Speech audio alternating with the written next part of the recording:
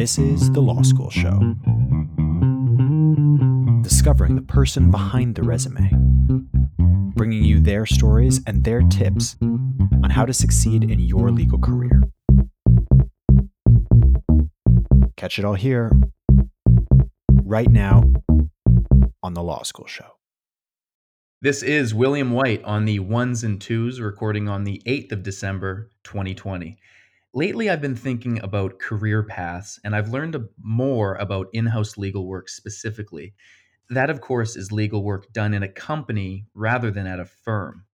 Let's say you have a passion for law, as we all do, but you also have a passion for video games or fashion.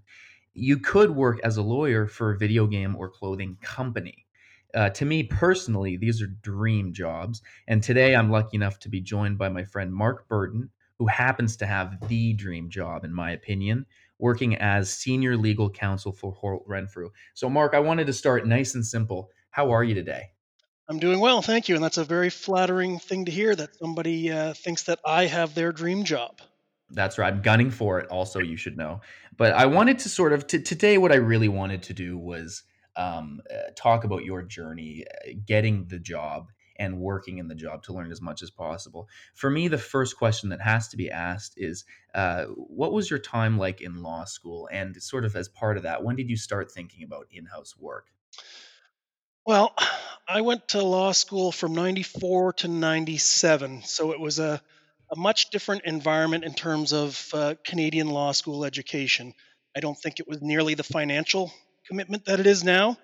So I was fortunate to be able to go into law school, uh, not entirely sure that I was going to practice law, um, Mm, but just to experience it and see what it brought.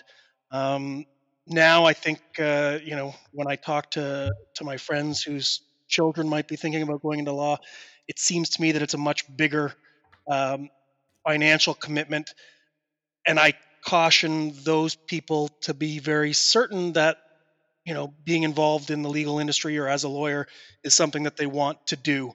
I would be very hesitant if my son were to say, I'm thinking about it, but I'm not entirely sure. I just think it's a big commitment for that. right. So then part of that is not just the cost, but the associated job search and getting a job. While you were in law school, it sounds like a much nicer time. What was your job hunt like? How did that go? I don't know that it was a much. I mean, articling was still a big. Finding an articling position was still a big pressure. What we didn't have is the access to the firms that we have today in terms of the internet. So what we knew about law firms and what they did was based on what we heard from senior students in the school who had already either summered or settled on an articling position after second year, or what we learned on the one or two visits per year that the firms made to the school, and they left brochures behind. So we certainly didn't have the access to information that students today have.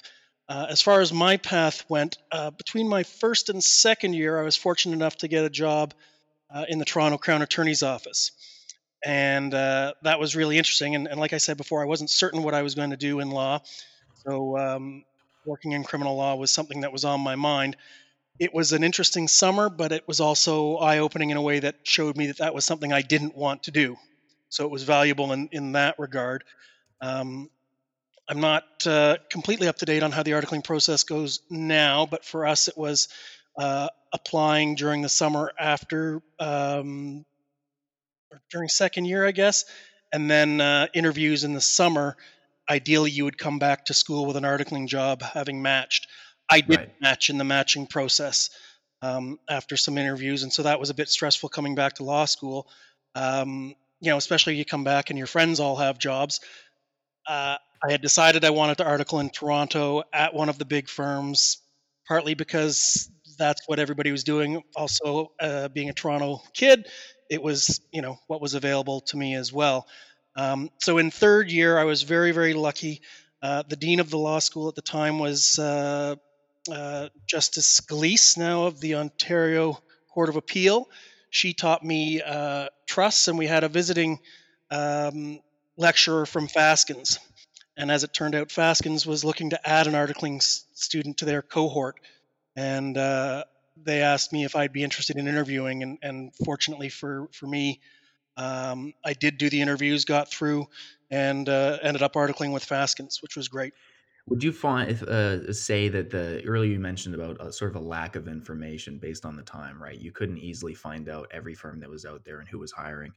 Would you say that lack of information also pushed you towards big shop legal work, big firm work?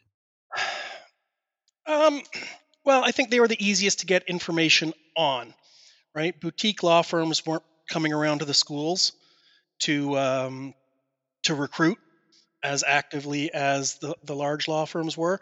I'm sure if there was something that I had have been interested in that was mostly a boutique shop experience, I could have done my due diligence to find it. Right. Whether or not, looking back, I was that diligent a student, I don't know. Like a lot of my peers, I think at the time, uh, you see the names of the big Bay Street firms coming through, and hear about the experiences and the salaries and that sort of thing, and you think, well, why not that? Why not me? And so that's the path I took. And at the end of the day, it worked out for me. I had a great time at Fastings. Yeah. So could you speak more to that? You ended up getting the big firm job. How long did you work there, and how did you enjoy it? If So I articled at Faskins, and through four rotations, you're testing my memory. I think I did labor and employment, real estate, corporate commercial, and litigation.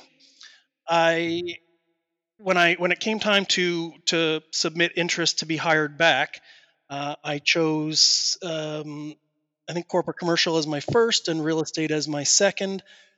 I've often thought that maybe I made a bit of a mistake in not giving litigation a bit more of a chance, and I think that was um, a failure on me to figure out or investigate more what litigation was about. Because as an articling student, you don't know a heck of a lot, and my litigation rotation ended up being a lot of um, case research.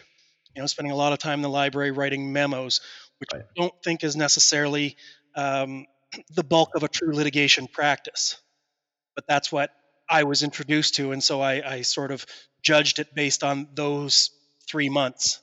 Would you say your lack Well, of experience in litigation somehow related to your eventual in-house work? Because I'm assuming that in-house lawyers, I'm again assuming they probably don't do a lot of litigation work, generally speaking. I think some do. I have a friend who's litigation counsel at one of the big banks. Now he's at a Mm, point where he's no longer going to court on behalf of the bank, but he's managing the litigation files with all of the firms that they use. So he's still a litigation lawyer. He's just not going to court himself, or rarely going to court himself. Um, my decision to get into in-house counsel was more of a personal and lifestyle situation than trying to get away from anything in particular or to anything in particular. right, Um, I like the idea of maybe having a bit more flexibility in my time.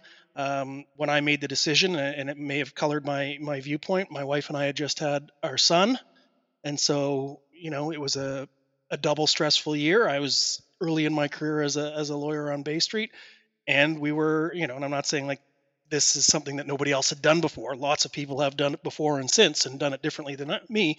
But I just sort of looked ahead and said, maybe what I want to do in terms of my life, my experience, is to go in house and have a more, and I hesitate to say a more predictable job, a more yeah, scheduled job. It's not always that, but I think to be fair to people who work in private practice, I have a little bit more control over my life and my time than they might a lot of the time, especially early right. on So in your career.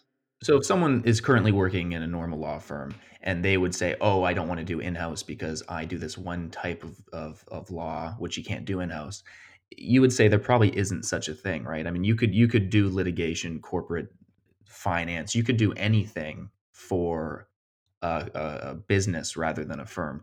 Well, Technically, it's wh- possible, whoever you're doing that work for inside the private practice law firm is a business, right? So, right? you just have to find the business that's big enough to have a need to employ whatever it is you're doing.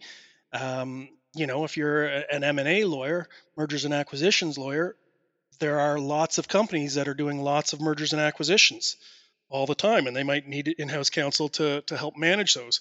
If you're a finance lawyer, banking lawyer, a private company might need, or even a public company might need to be boring, and Right. so they need somebody on their side to work with the external counsel to get these deals done, right? And a lot of what you do as internal counsel uh, is almost like a translator. You're the go between the business on your side and the very technical lawyer on the law firm side, and you're the Google Translate to tell each of those sides what the other one wants or is trying to do.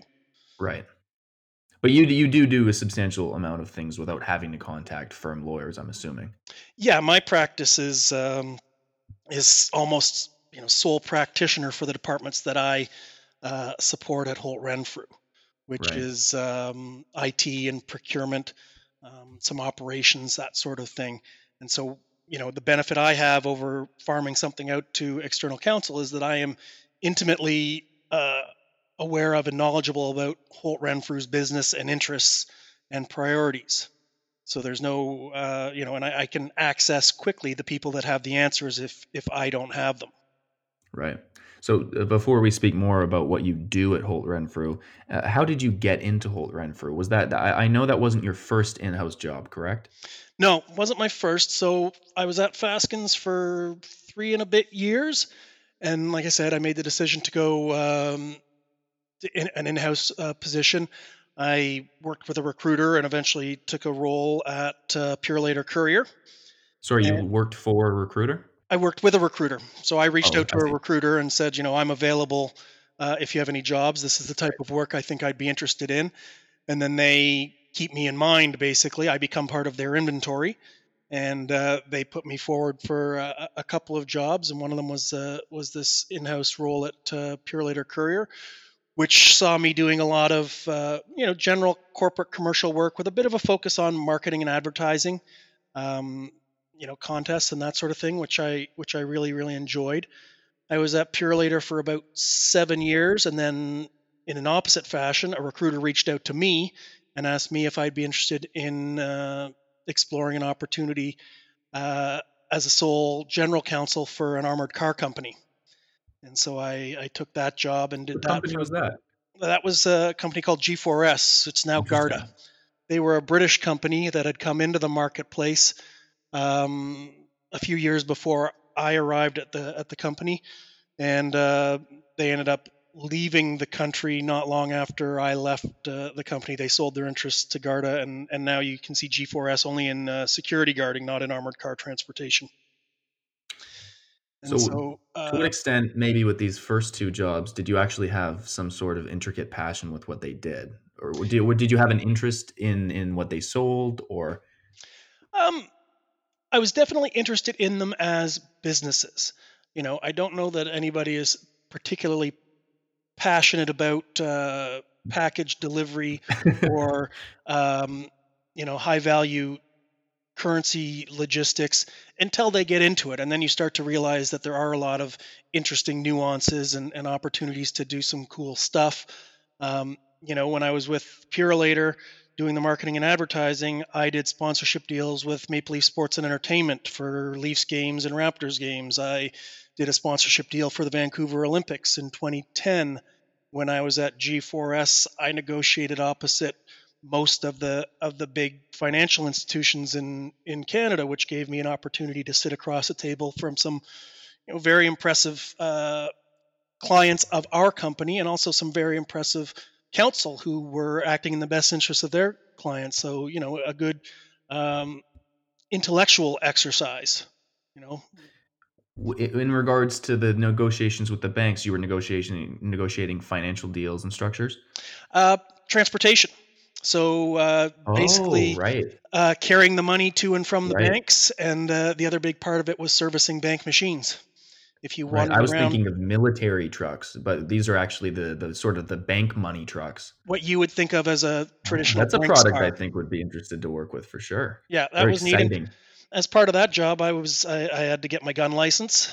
I'm not a big guns guy, but that was part of the training for the company because it was a unionized Interesting. environment and they needed to be ready to continue the services if uh, if there happened to be a labor um, incident. And Is so the upshot then that you would maybe have to do it? I wouldn't have been on the trucks. I would have been in one of the depots where we had, the banks don't hold lots of money. The No. armored car companies hold all the money, and they just take it out and bring it back uh, to their own facilities. So we were supplying cash for all the bank machines for TD, for Royal Bank, for Scotia Bank. So if you can think about how much those bank machines distribute in a day, that all has to get replaced each night. And so the trucks are on the road overnight filling up those bank machines. Right. So then the question becomes, I don't know if Holt was next, but it might have been. Is Uh, perhaps the question is, how did you go from armored money tanks to clothing? well, I took a couple of years off of practicing law. I did a little bit of recruiting myself in the logistics and legal industries. So it was two industries I knew, right? Logistics from Purelator and G4S, and legal from being a lawyer for at that point 10 or 12 years, whatever it was. Then I decided I wanted to get back into law. And so I just sort of been keeping my eye on the Ontario reports and other places that legal positions were being advertised, and I saw a role for a contract, I guess a maternity leave replacement at Holt Renfrew, and it basically gave the job description of the things I really liked about Purelator and G4S a little bit lesser extent, but the marketing and advertising, trademarks management, that sort of thing. I was more senior than what they were looking for, but when I did a little bit of digging around on the job, I was able to discover that the person who was going out on mat leave was also a former Faskins lawyer Mm. and had interned at the company, which led me to believe, rightly, that Faskins was the law firm that acted for Holt. So I called up a good friend at Faskins to ask him what he knew about the relationship between Faskins and Holtz, and if he could put me in contact with anybody that could talk to me about the job. And he reached out to somebody he knew inside the firm that actually worked with Holtz, who gave him the email address of the general counsel. I reached out to her directly, and within a day or two of that, she and I were exchanging messages via email, and then I went through the normal interview process and eventually landed the gig. So the takeaway for me here is just extreme high level networking. Is that fair to say? I wouldn't say it was extreme high level, but I mean, like a lot of things in the world, it's who you know and the effort you're willing to go is Right. going to take you a long, long way. I was fortunate that I knew somebody who was able to, it didn't change my experience or my ability to do the job, but it definitely was nice that he was able to say, I know this person, I've worked with this person. And so I went into my first conversation with a little bit of credibility that a pure cold call or resume submission might not have.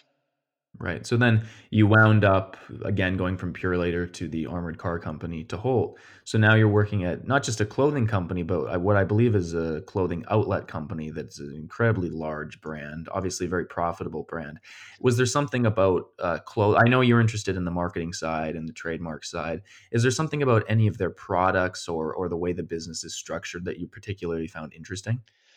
Um, I think I was interested in the brand and the way that Holt Renfrew does its business. The experience of going into a Holt Renfrew store, the look and feel of that experience. I think that's where retail is going now. It's a lot more experiential. We're competing with online sales. That was something that the last 5 or 10 years has been getting bigger and bigger. I wouldn't say that I was that big of a fashion guy, certainly not cutting edge, on trend, changing my wardrobe out every season sort of thing. Right. Um, I get it. I find it interesting, but I just don't have that kind of lifestyle. I never really got into it.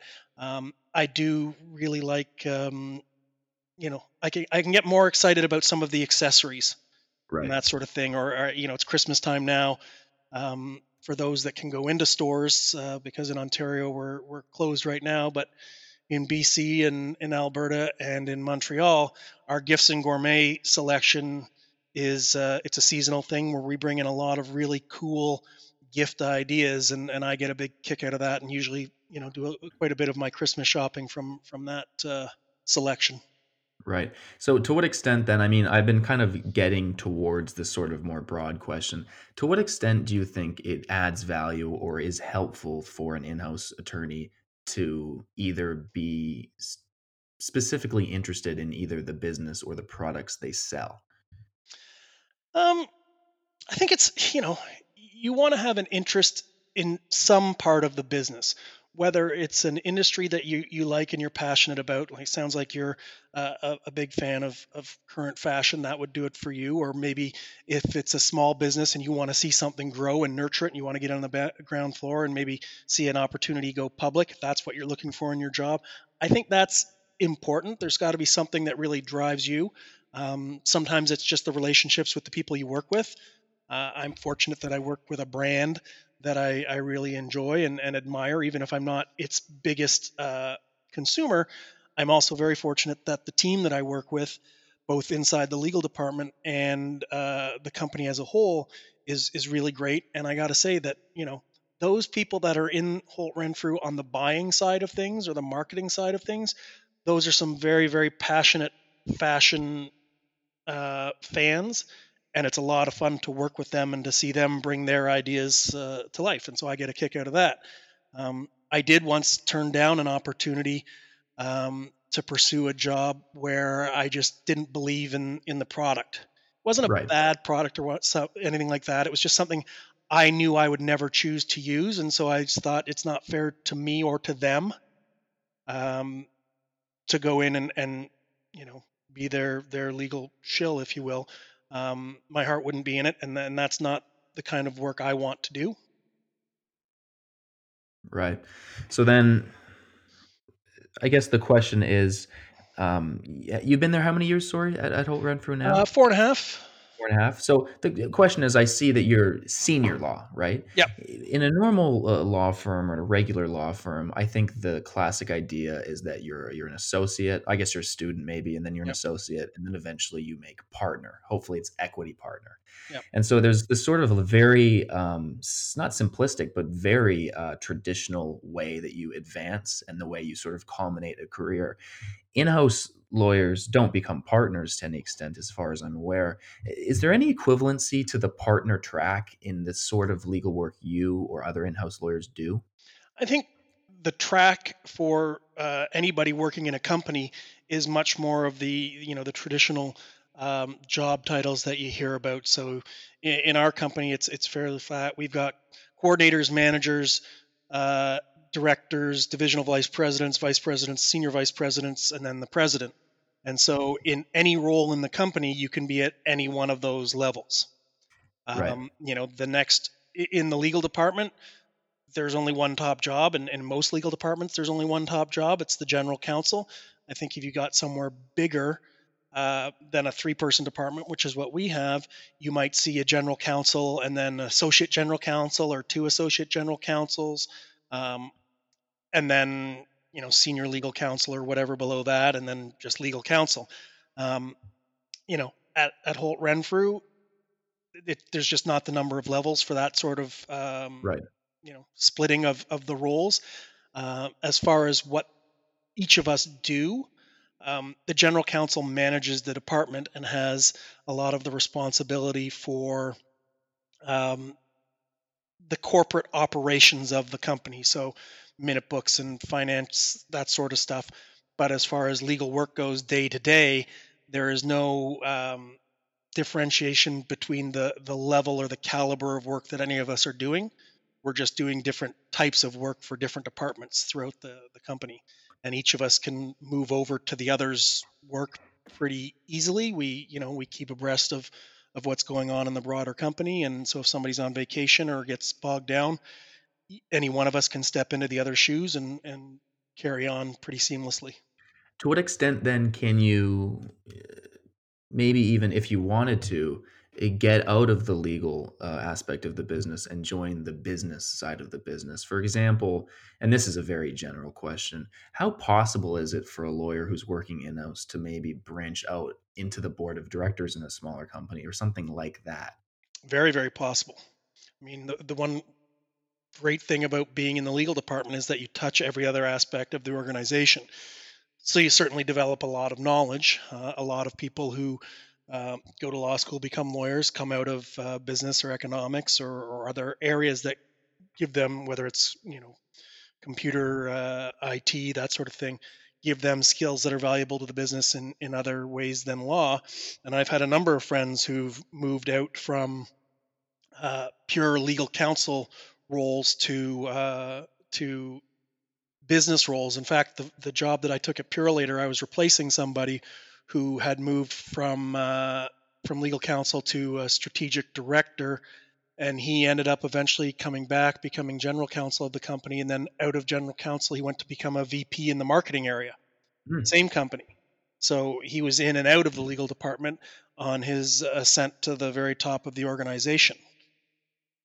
Right. And so generally that's motivated in large part, I'm guessing, to a financial incentive. Um, Well, I think it's, for some it might be a financial incentive. For some it might be a challenge. Others it might be, a change is as good as a rest. Everybody's got their own motivations. Right. But being a lawyer is a as I said, gives you a very broad experience as your career goes. You see a lot of things.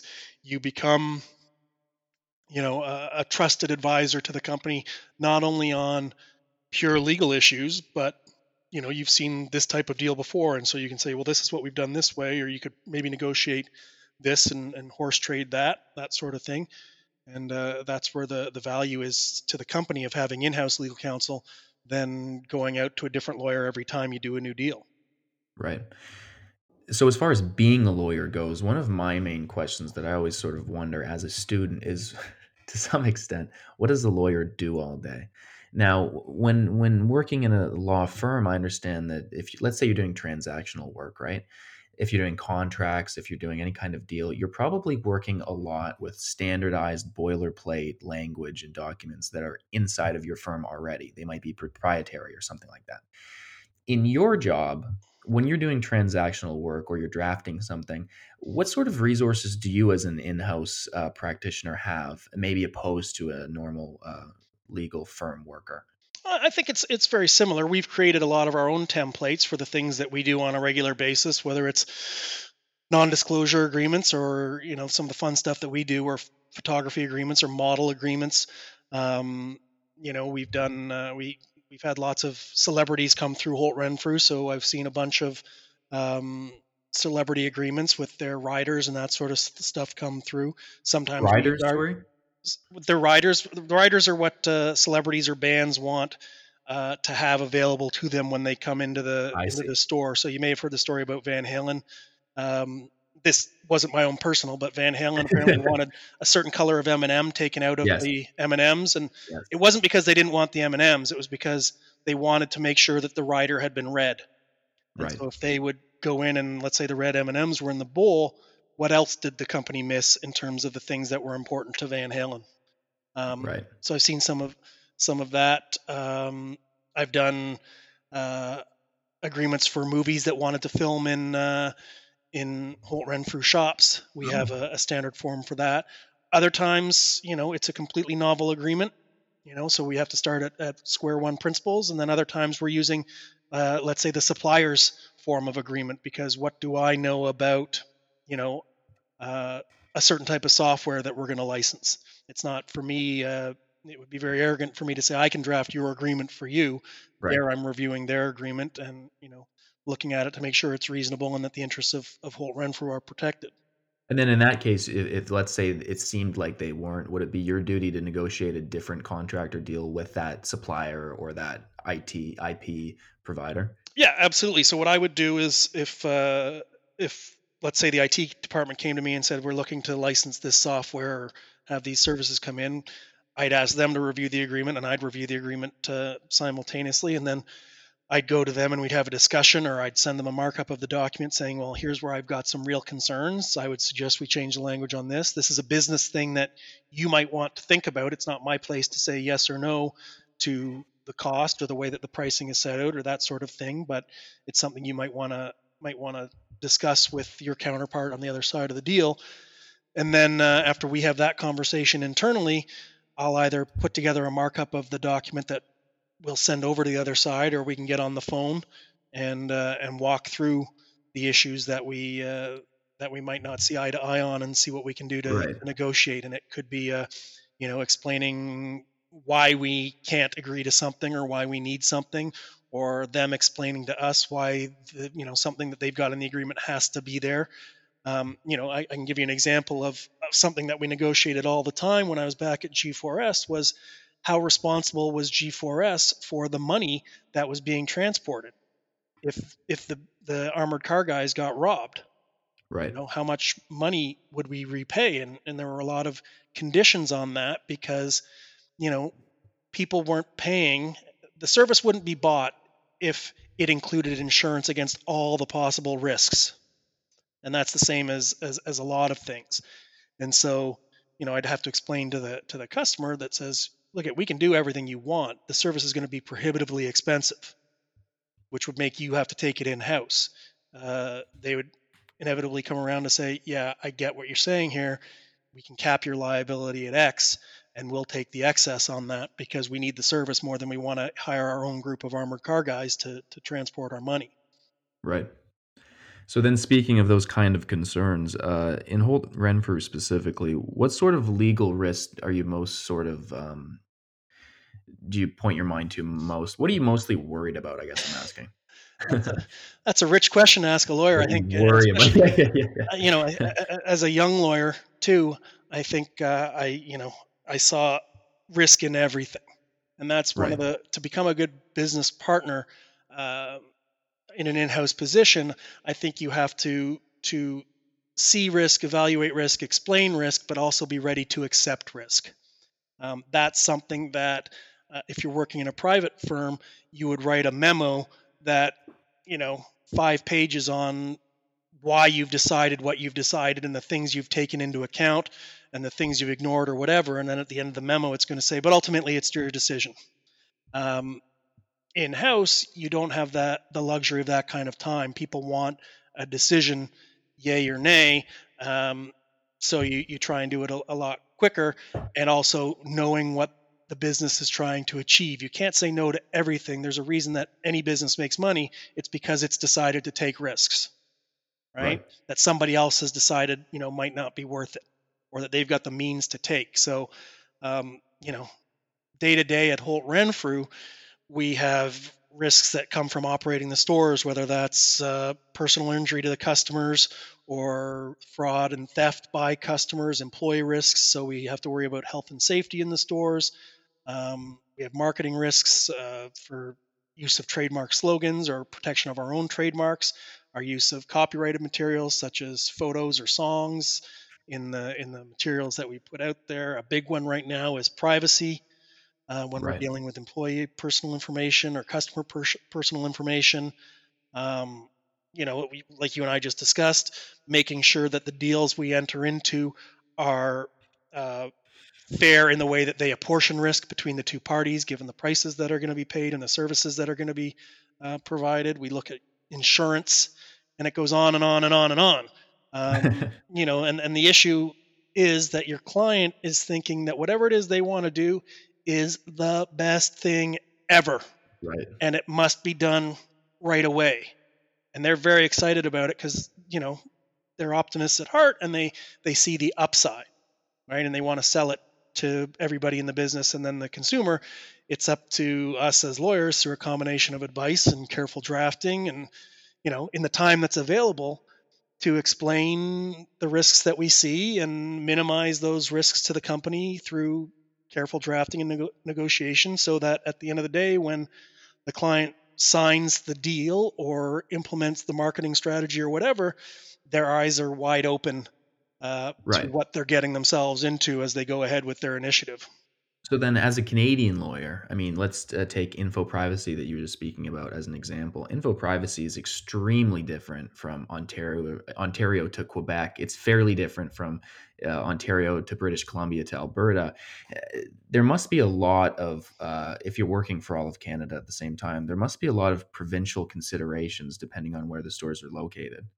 Absolutely. I can't speak as much to privacy. We've got an awesome chief privacy officer who lives and sleeps and breathes the stuff, which I'm ever thankful for.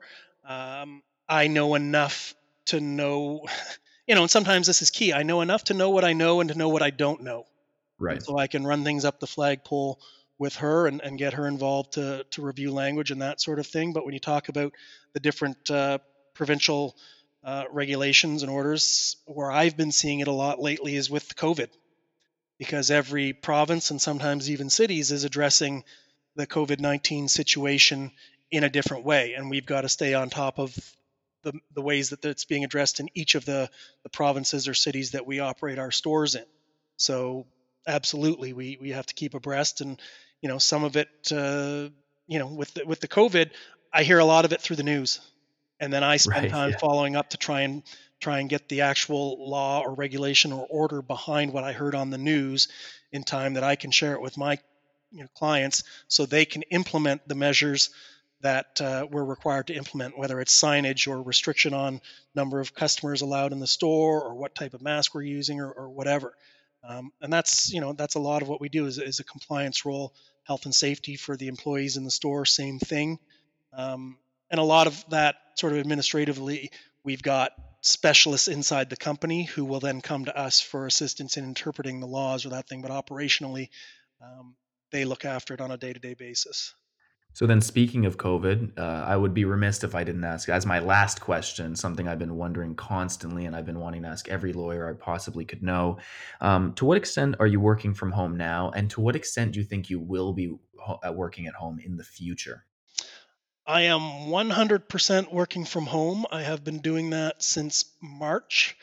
Uh, it's strange because Holt Renfrew prior to COVID was not much of a work from home culture. We have a big office in downtown Toronto.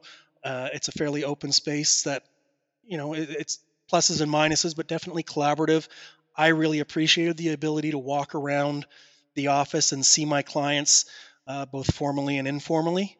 Um, and so the beginning of COVID was really, really tough for me in managing my practice. We've all gotten better at it. I think that, and I don't have a crystal ball, but I would be very surprised if businesses going forward were to keep the office layouts that they have. I think that, particularly in big city centers like Toronto, square footage for office space, it's just too expensive to not have people in all the time. And I think people are going to want to work from home sometimes. Myself, I Right. could see myself, wanting to be in the office at least twice a week in an ideal world. I don't know that I'm ready to give up that experience, but I speak to some people who say if I never have to go back in the office again, that's perfect. I can do Right, and there must everything. be some difference then between, in-house and real firm work in the sense that firms, I mean, they're just renting an office to do something that arguably they could mostly do at home.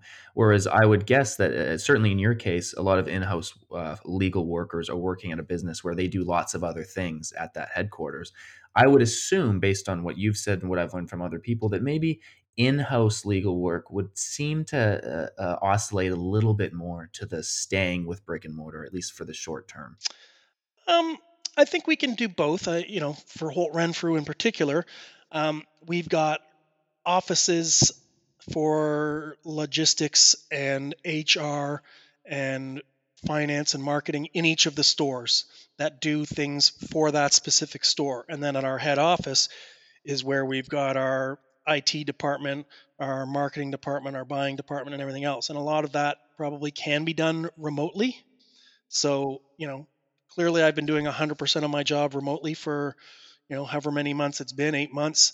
It's doable. It's not my preference. And I don't think it's as effective for me as I would like, if I'm in the office getting Right. um, it's the touch points with your clients, or people who are not your clients but are working on things that you might be tangentially touching, and you get a little piece of information that you might not have gotten otherwise, to find out something that's going on in the business that maybe you should be involved in. That's the part that I'm missing out on now. Right. You might pick up on things Yeah. essentially. Okay. Well, thank you very much, Mark. This has been an excellent conversation for me, and I'm sure for all of our listeners. Is there anything else, maybe a tidbit of advice or some idea you'd like to leave off with? I think for law students at the beginnings of their careers, whether it's while you're still in law school or early in your career, I think it's very important, and you get a lot of value out of asking questions and pursuing the things that you want to do. Um, you know, there's no such thing as as a standard law job, and if there's something you're interested in, um, you should do what you can and ask the questions and speak to people and see if you can make it happen. I know of lawyers who've become experts in things that they've gotten into early on, or that they had an interest in before they became lawyers, whether it's video games or brewing, all kinds of stuff like that. And those are the people that, they sort of chased it themselves and made their own job, made their own career. Right. Beautiful. All right, Mark. Thank you very much for your time. This has been a real pleasure. Oh, my pleasure. Thank you for reaching out.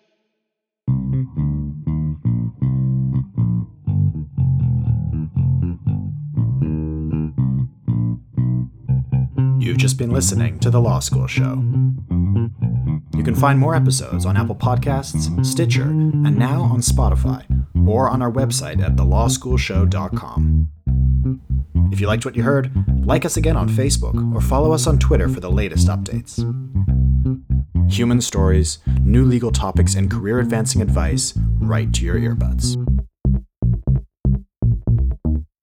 Catch it all here next time on The Law School Show.